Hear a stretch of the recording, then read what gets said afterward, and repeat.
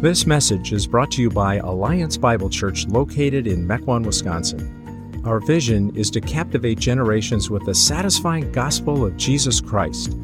For more information about Alliance Bible Church or other resources, please check out our website, myabc.church.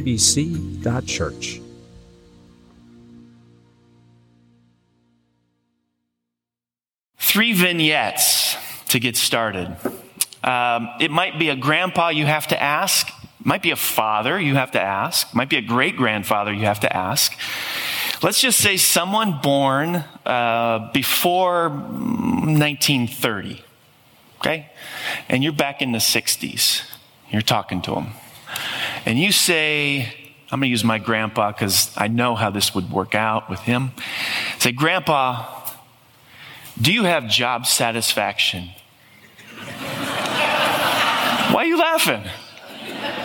Why are you laughing? If my grandfather understood the question, here's how he'd respond. He'd say, well, I've got food on the table. I've got clothes on my kids' backs, and I've got a roof over their head. In his case, he'd say, I'm home at night, and I'm in church on Sunday mornings. Yeah, I've got job satisfaction.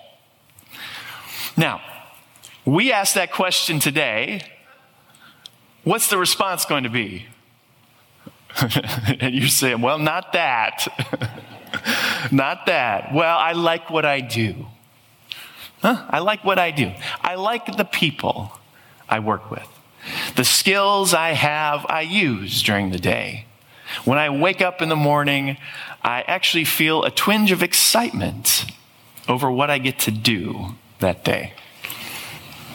That's vignette number one. Vignette number two, this is more for musical people.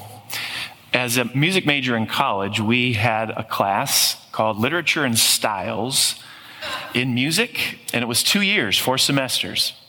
We went from ancient Greece all the way to modern day music, and we studied the history, the composers, the styles of that kind of music, and oftentimes we, as an assignment, had to compose a piece of music in that particular style we were studying. Okay, now, as a music major who was not classically trained before I launched into this degree, it was all rock and roll. I'm writing, so we're in Bach, right? We're in the Baroque period. So I'm writing a contrapuntal piece of music on the harpsichord, and I'm writing my stuff, and I get it back, and there is red marked all over this thing. I had all kinds of things I was doing in there that were not in the style of the Baroque period. Did you know that in some of these eras of music, there were unwritten rules to musical composition? No parallel fifths. Well, that's all rock and roll is. Power chords, parallel fifths. There were no descending major second chord movements. You would not move from a D chord to a C chord in the Baroque period or the Classic period or most of it. I didn't know that. What is musical composition today? You got any of that going on? Not really. What do you write? Whatever sounds good to you. Whatever feels good. Whatever strikes your ear as, that's nice. Third vignette, dancing. This is between you and me. Not long after my wife and I were married, I agreed to take ballroom dancing lessons with her. Okay, this stays between the two of us, okay? It was at the Y. Of course, everything's at the Y. On Sunday afternoons, when NASCAR's racing,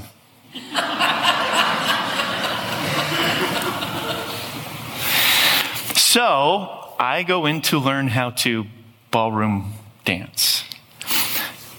Question, did you know there were prescribed steps? Like the waltz. Did you know there's prescribed steps for this?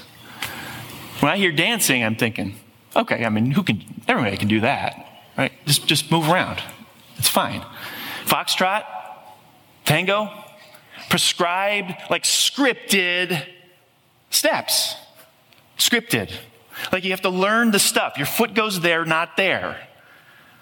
I didn't know. This was very difficult. What is dancing today? That's classic ballroom dancing. You go to a modern night nightclub, what are you going to see? A little foxtrot going on? Now, this gets ratcheted up another level because there's this thing called quiet clubbing that has dawned. You know what quiet clubbing is? Well, I'll tell you. You go into a dance club and there are headphones hanging there. They're color-coded. Might be yellow, orange, green. Each color indicates a type of musical genre that's being played through those headphones. And everybody picks what color they want because they have a particular genre. They put it on, right? And they all go out into the floor and they dance. It's quiet clubbing. Prescribed steps, scripted steps. No, it's chaos. It's absolute chaos. 3 vignettes. What accounts for this evolution? From job satisfaction, musical composition, dancing. What accounts for this? What has happened? What has happened? Charles Taylor writes this. He says, each one of us has his or her own way of realizing our humanity, and that it is important to find and live out one's own as against surrendering to conformity with a model imposed on us from outside by society or the previous generation or religious or political authority. In other words, don't follow musical composition rules. Don't worry about learning scripted dance steps. Do what you want. Do what feels good. Now, if you want a startling example of this, think about the statement, I'm a woman trapped in a man's body. Now, I have preached on gender dysphoria and transgenderism in the past. You can go online to see if we've got the archive somewhere on that. I'm not tackling that per se today. But think about that statement. I'm a woman trapped in a man's body. Now, my grandfather would not have understood that statement. It would have confused him. Today, we understand it in many circles. It's a heroic statement.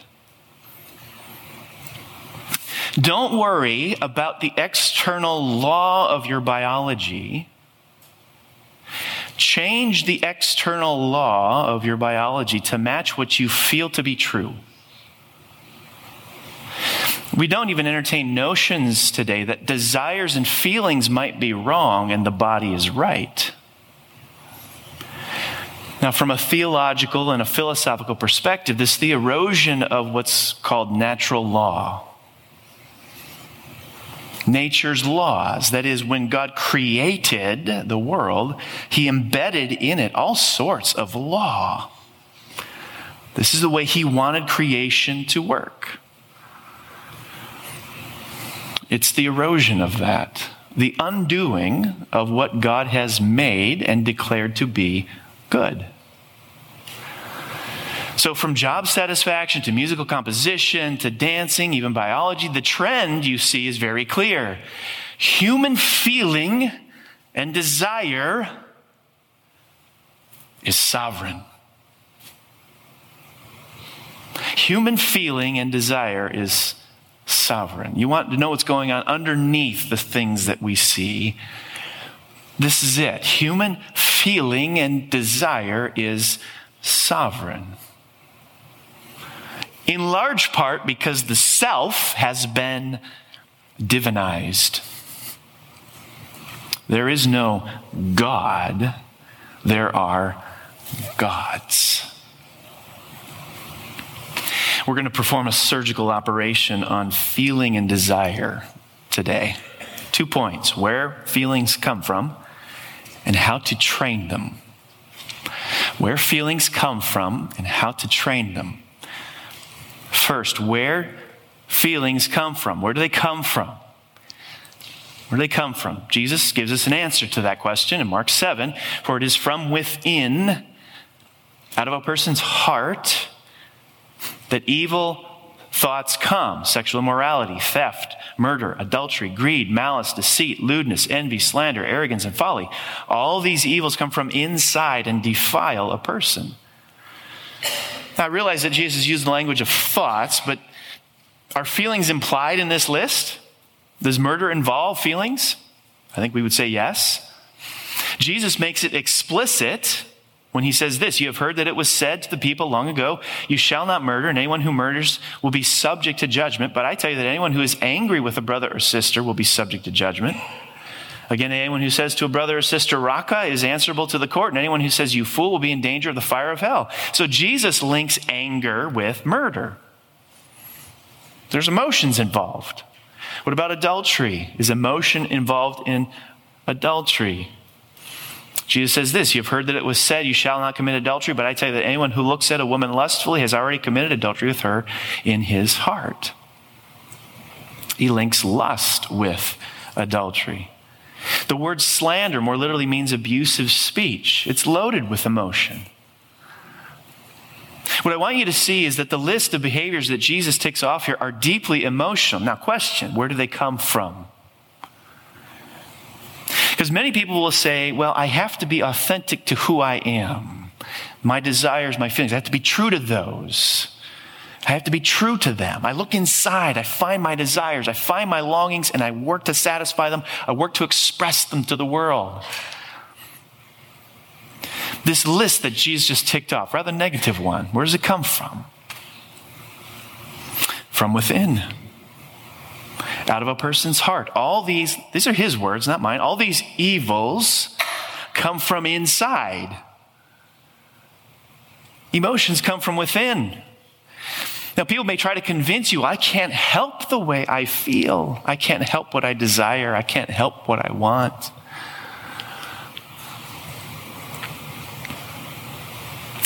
They're not independent entities that impose their will on us. They don't come from outside us. They come from within. Jesus said it. With the tip of the cap to Paul Tripp, some of you see me do this before.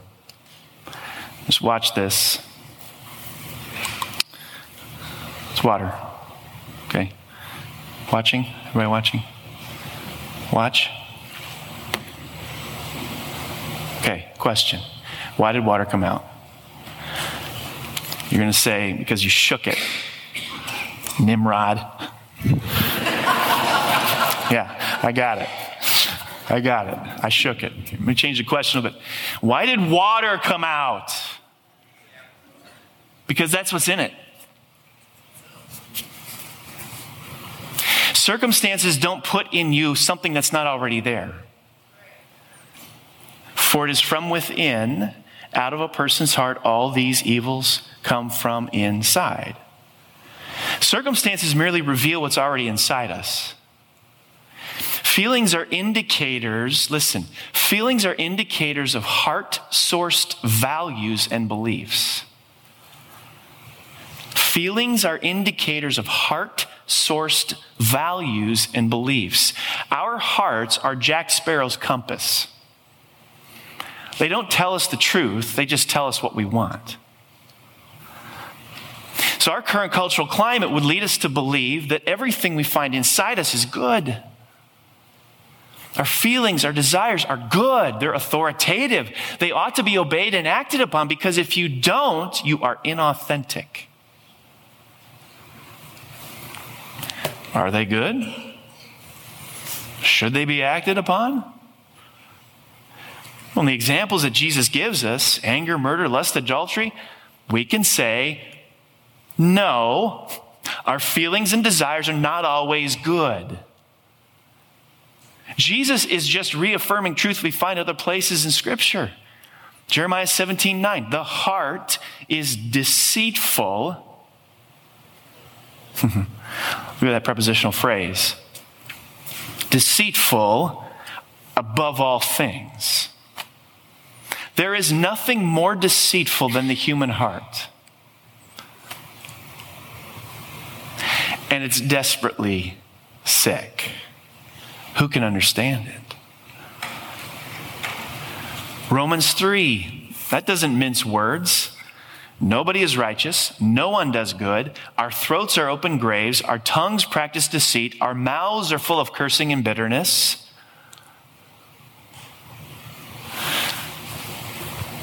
The world around you is telling you, look inside, find your desires, find your feelings. They're meant to be satisfied. For you to deny that is to be inauthentic. And in today's climate, it goes further than that to say to deny your desires, to deny your feelings is actually the essence of oppression. The Bible is saying, hey, wait a minute. You know, there is something about being honest with who you are on the inside and the outside. The Bible has a lot to say about hypocrites. One thing on the outside, different on the inside. But the Bible also does say, you know, when you go inside and you rummage around in your own heart, you might find you've got some problems. Yeah? There might be something wrong with us. There is a song that was sung. It's a platinum award-winning song. I want to read the lyrics to you because it summarizes well our current state. Here's the verse. In this world, it's hard to tell the shadow from the light. All right, I'm on board so far. That can be tough, right? Satan's name is deceiver. He tries to make bad things look good. He tries to make good things look bad. What is real can find a way to hide behind the lies. Yep, I got that. Don't be fooled or ruled by voices all around you. Okay. Because your road will always be revealed. That's the verse. Because your road will always be revealed. Now here's the chorus, the thing that's sung over and over again.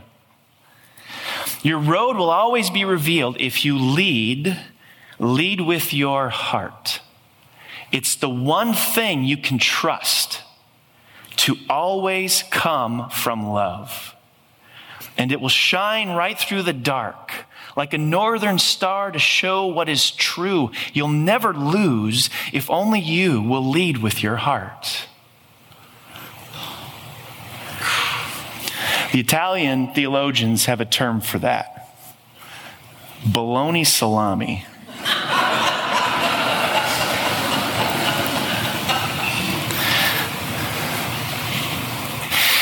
But this is the creed of the world we inhabit. Personal feelings, desires, tastes, preferences are good and need to be satisfied. This is what you're told every day. But it doesn't ever seem to dawn on us that there might be a problem with what's inside. The Bible goes to great lengths to show us the degree of our inner corruption. And it's so extensive that what we feel, desire, and prefer are capable of being heinously evil. So what we need is not emotional satisfaction. What we need is heart transformation. A thorough remaking of our very nature. So Christian, I want to talk to Christians with the second point. How do we train our feelings? In the first instance, it's good to be aware of all I've said in point 1. Christian, you need to know that. But how do we train our feelings? Let me mention 4 practical ways we can do that. We're not looking for emotional elimination. We're looking for emotional transformation. How do we train them? Number 1, engage the mind. Engage the mind. Your mind is like a vacuum cleaner that's always on. Wouldn't you love at the end of the week to be able to take a look at all that you've consumed with your mind during the course of a week? You like open up the vacuum cleaner bag, see what's inside, see what you sucked up during the week. And what goes in has a remarkable ability to influence how you feel. It has a remarkable influence to impact what you want, what your desires are. The mind and the emotions are not compartmentalized. Scripture ties those two worlds together. Look at it, Isaiah 26. You will keep in perfect peace all who trust in you, all whose thoughts are fixed on you. Notice the connection between experiencing peace and trusting God, between experiencing peace and having our thoughts fixed on God. If your thinking life is like a diet, what percentage of the pie is your diet consumed with thoughts of God?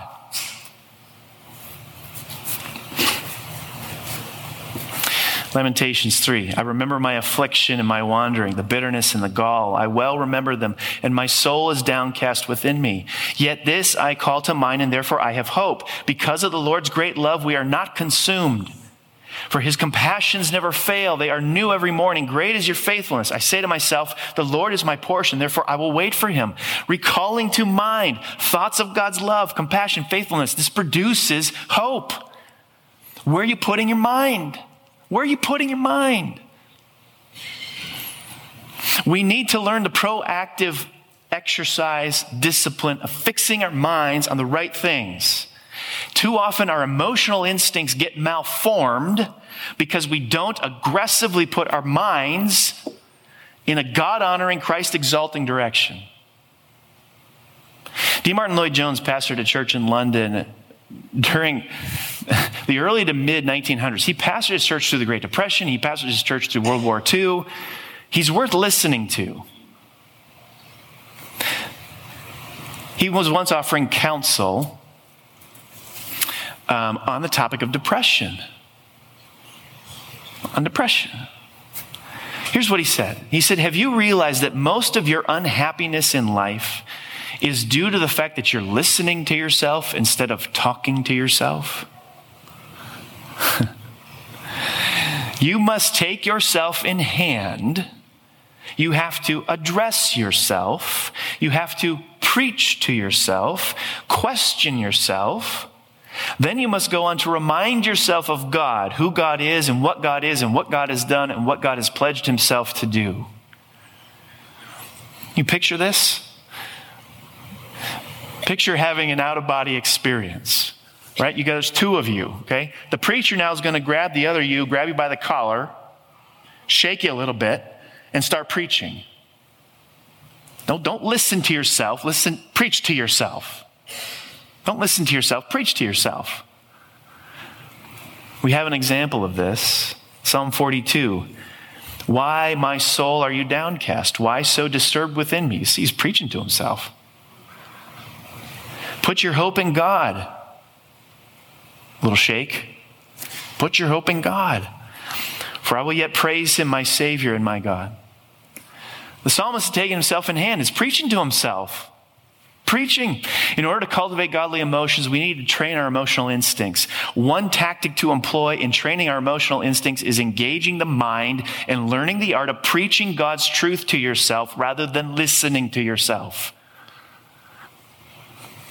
Preaching God's truth to yourself rather than listening to yourself.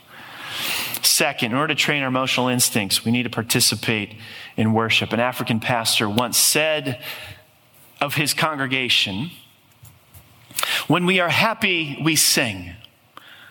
And when we aren't happy, we sing until we get happy. I like it. The 18th century pastor and thinker Jonathan Edwards would agree.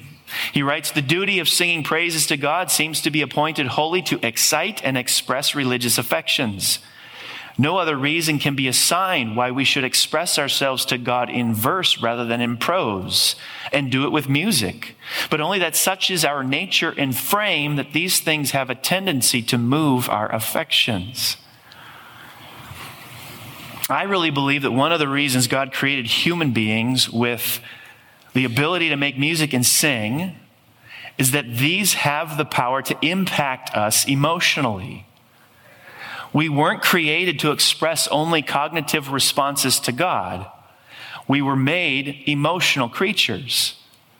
And God wants our emotions to respond to Him appropriately. Music and singing help excite and express, to use Edwards' terms, emotional responses to truth. How many of you recognize the name Yip Harburg? Yip Harburg. Those of you who are still having children, keep in mind the name Yip.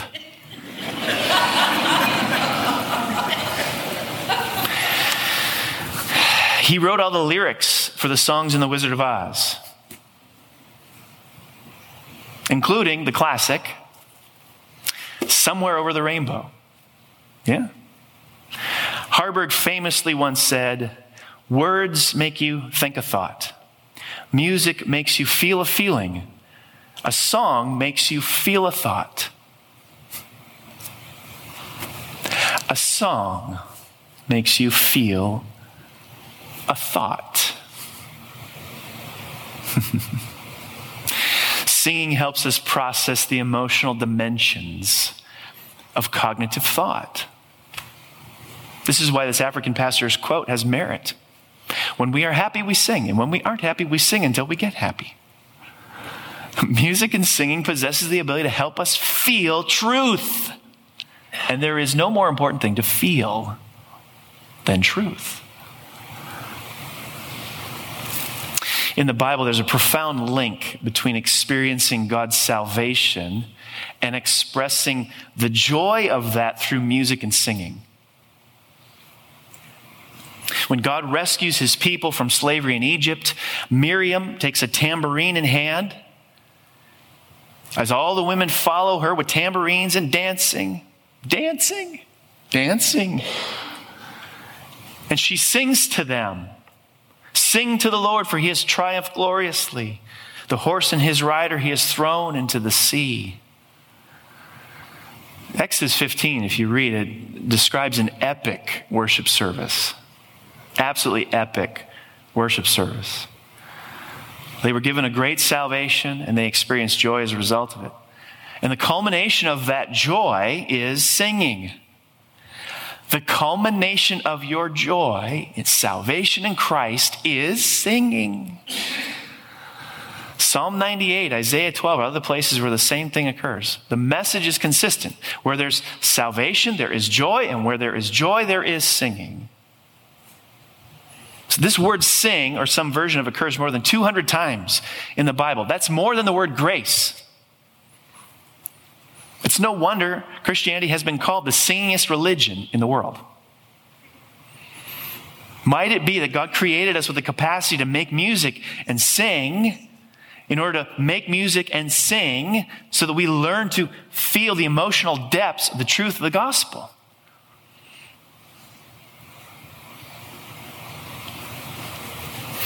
In order to train our musical instincts, we need to participate in worship. And by the way, not just on Sundays. During the week. Hey, listen up. During the week, what thoughts is your playlist making you feel?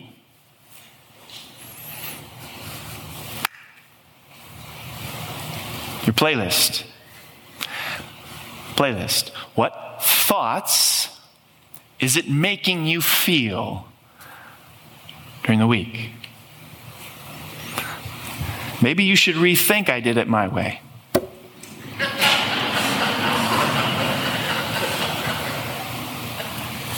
Pay close attention to what thoughts your playlist is making you feel during the week.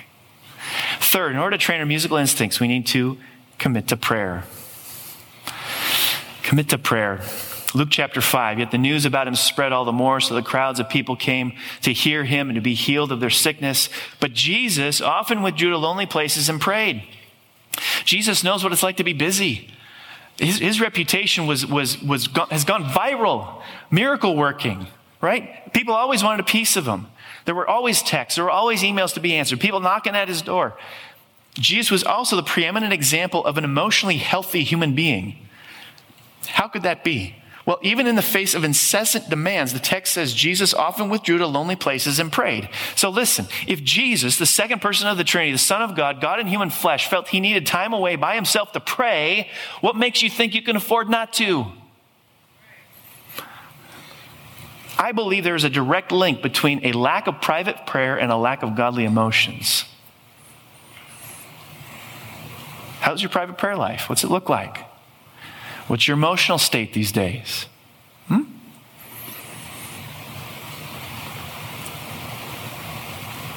Lillian Gill tells an amusing story of an occasion when she and her husband were driving along and happened to notice a late model Cadillac with its hood up, parked on the side of the road. Its driver appeared somewhat perplexed and agitated, and Mrs. Gill and her husband pulled over to see if they could offer assistance. And the stranded driver hastily and somewhat sheepishly explained that he had known when he left home that he was rather low on fuel, but he had been in a great hurry to get to an important business meeting, so he didn't take the time to fill his tank. That's all it needed was some gas.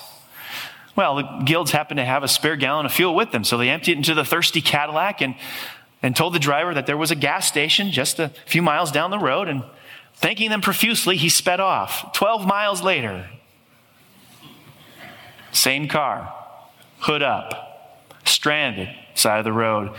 This time the driver even a little more irritated. So what the Guilds do, they pulled over again. He was in a hurry. He said, you know what, I'll risk it. Roll the dice, ran out of gas. Didn't make it. Now, it's hard to believe anybody would be so stupid until we realize this is exactly what we do with our lives, pressing from one thing to the next, never stopping to refuel or never stopping to withdraw to a lonely place to pray. And the driver illustrates what happens when we try to press on to the next thing, never stopping to pray. Agitation. Agitation. In order to train our feelings, we need to commit to private prayer. Last, in order to train our feelings, we need to give. Social scientists have been noticing for some time now the correlation between overconsumption with a negative emotional state. Christian sociologist Christian Smith noticed the corollary was true as well. He did this massive study on the subject of generosity. He published his findings in a book called The Paradox of Generosity. And in his surveys and interviews with Americans, he discovered a correlation between, in his case, financial generosity with what he calls the 5 measures of well-being: happiness, bodily health, purpose in living, avoidance of depression, and interest in personal growth. Those Americans who consistently practiced giving away 10% or more of their income experienced greater happiness, physical health, stronger sense of purpose in life, avoidance of symptoms of depression, and greater interest in personal growth. Basically, the summary statement of his findings is this: generous people tend to receive back goods that are even more valuable than those they gave. Maybe this is one aspect to what Paul is talking about when he talks about reaping generously. But this is not new. The prophet Isaiah wrote about this phenomenon 2,500 years ago. Here's what he said: if you pour yourself out for the hungry and satisfy the desire of the afflicted, then your light shall rise in the darkness and your gloom shall be as the noonday. And the Lord will guide you continually and satisfy your desire in scorched places and make your bones strong. And you shall be like a watered garden, like a spring of water whose waters do not fail. This emotional language. It's poetic parallelism. Darkness and gloom are parallel terms. It's describing negative emotions. Maybe included in there is despair, even depression. The doldrums, the text says that when you pour yourself out for the hungry, satisfy the desire of the afflicted. That is, when you are giving of yourself in order to serve others. Maybe that means giving your time. That's energy, attention, money. Maybe it's all of that. When you are a giver, then shall your light rise in darkness and your gloom be as the noonday. We're killing ourselves emotionally with overconsumption. Killing ourselves. We experience an emotional shift from gloom to joy as we shift from consuming to giving.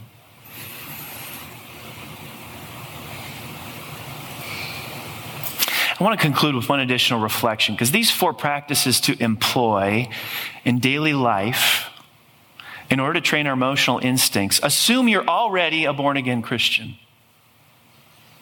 They assume that. But I don't want to make that assumption. In 2 Corinthians 13, the Apostle Paul encourages us to examine ourselves to see if we're in the faith. So to close, I want to do some of that. Because if you're not in the faith, if you're not a true follower of Jesus Christ, then we're skipping the first and most important step to seeing emotional transformation take place in your life. Pastor tells a story that illustrates this. He says, once during a prison Bible study in the drug and alcohol unit, I was teaching on the bondage of the will. One of the inmates bristled and then blurted out, "Preacher, do you mean to tell me I don't have free will?" "Yes, that is what I'm saying the Bible teaches," I replied. "I don't buy it," he said irritably. So I asked him, "Are you incarcerated for a drug or alcohol-related offense?" The question was a safe one, considering my location. He said, "Yes." I asked, "Have you ever wanted to stop abusing drugs and alcohol?" He said quietly, "Yes, I've tried many times." If your will is free and you can do what you will, then why not just stop? The reason you can't say no is that you are a slave. Your will is a slave to your own sinful nature. Now, maybe your problem isn't drugs or alcohol. Maybe it's emotional. Maybe it's anger, it's anxiety, it's bitterness, it's envy, some sort of sexual immorality. Just like this man who was incarcerated, you can't put yourself together by a sheer act of your will. If you're not a genuine Christian, you're not free to do that. You're a slave to your sinful nature. You need God to perform a miracle on you. This is what it means to be a Christian. Being a Christian is not about waking up one morning and resolving to be more morally and spiritually better from there on out. Being a Christian is hitting your knees, pleading with God to change you from the inside out, to make you into a new creation. Being a Christian is about agreeing with God that you're a slave to your sinful nature and you need Him to free you from it. Until you've done that, you're skipping the first and most critical step in experiencing emotional transformation.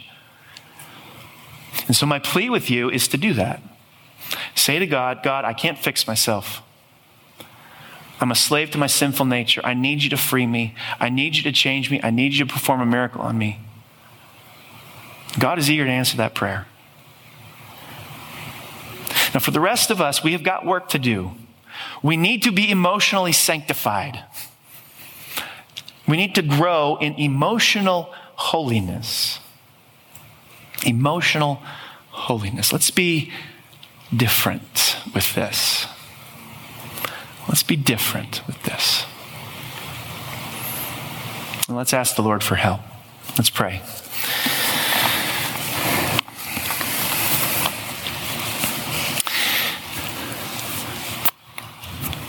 And Lord, we do need your Spirit to sanctify us through and through. That our hearts would value the right things to the right degree in the right manner. And the outflow of that would be godly emotions, godly desires, godly affections, godly feelings. I pray that we would be quick, Lord, to confess that what we find inside us is often not honoring to your Son. Help us, Lord, to confess that, knowing that there is free and full forgiveness at the cross.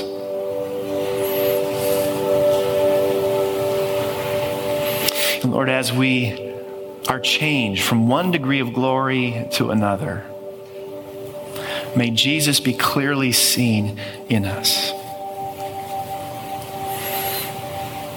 We ask this in his name. Amen.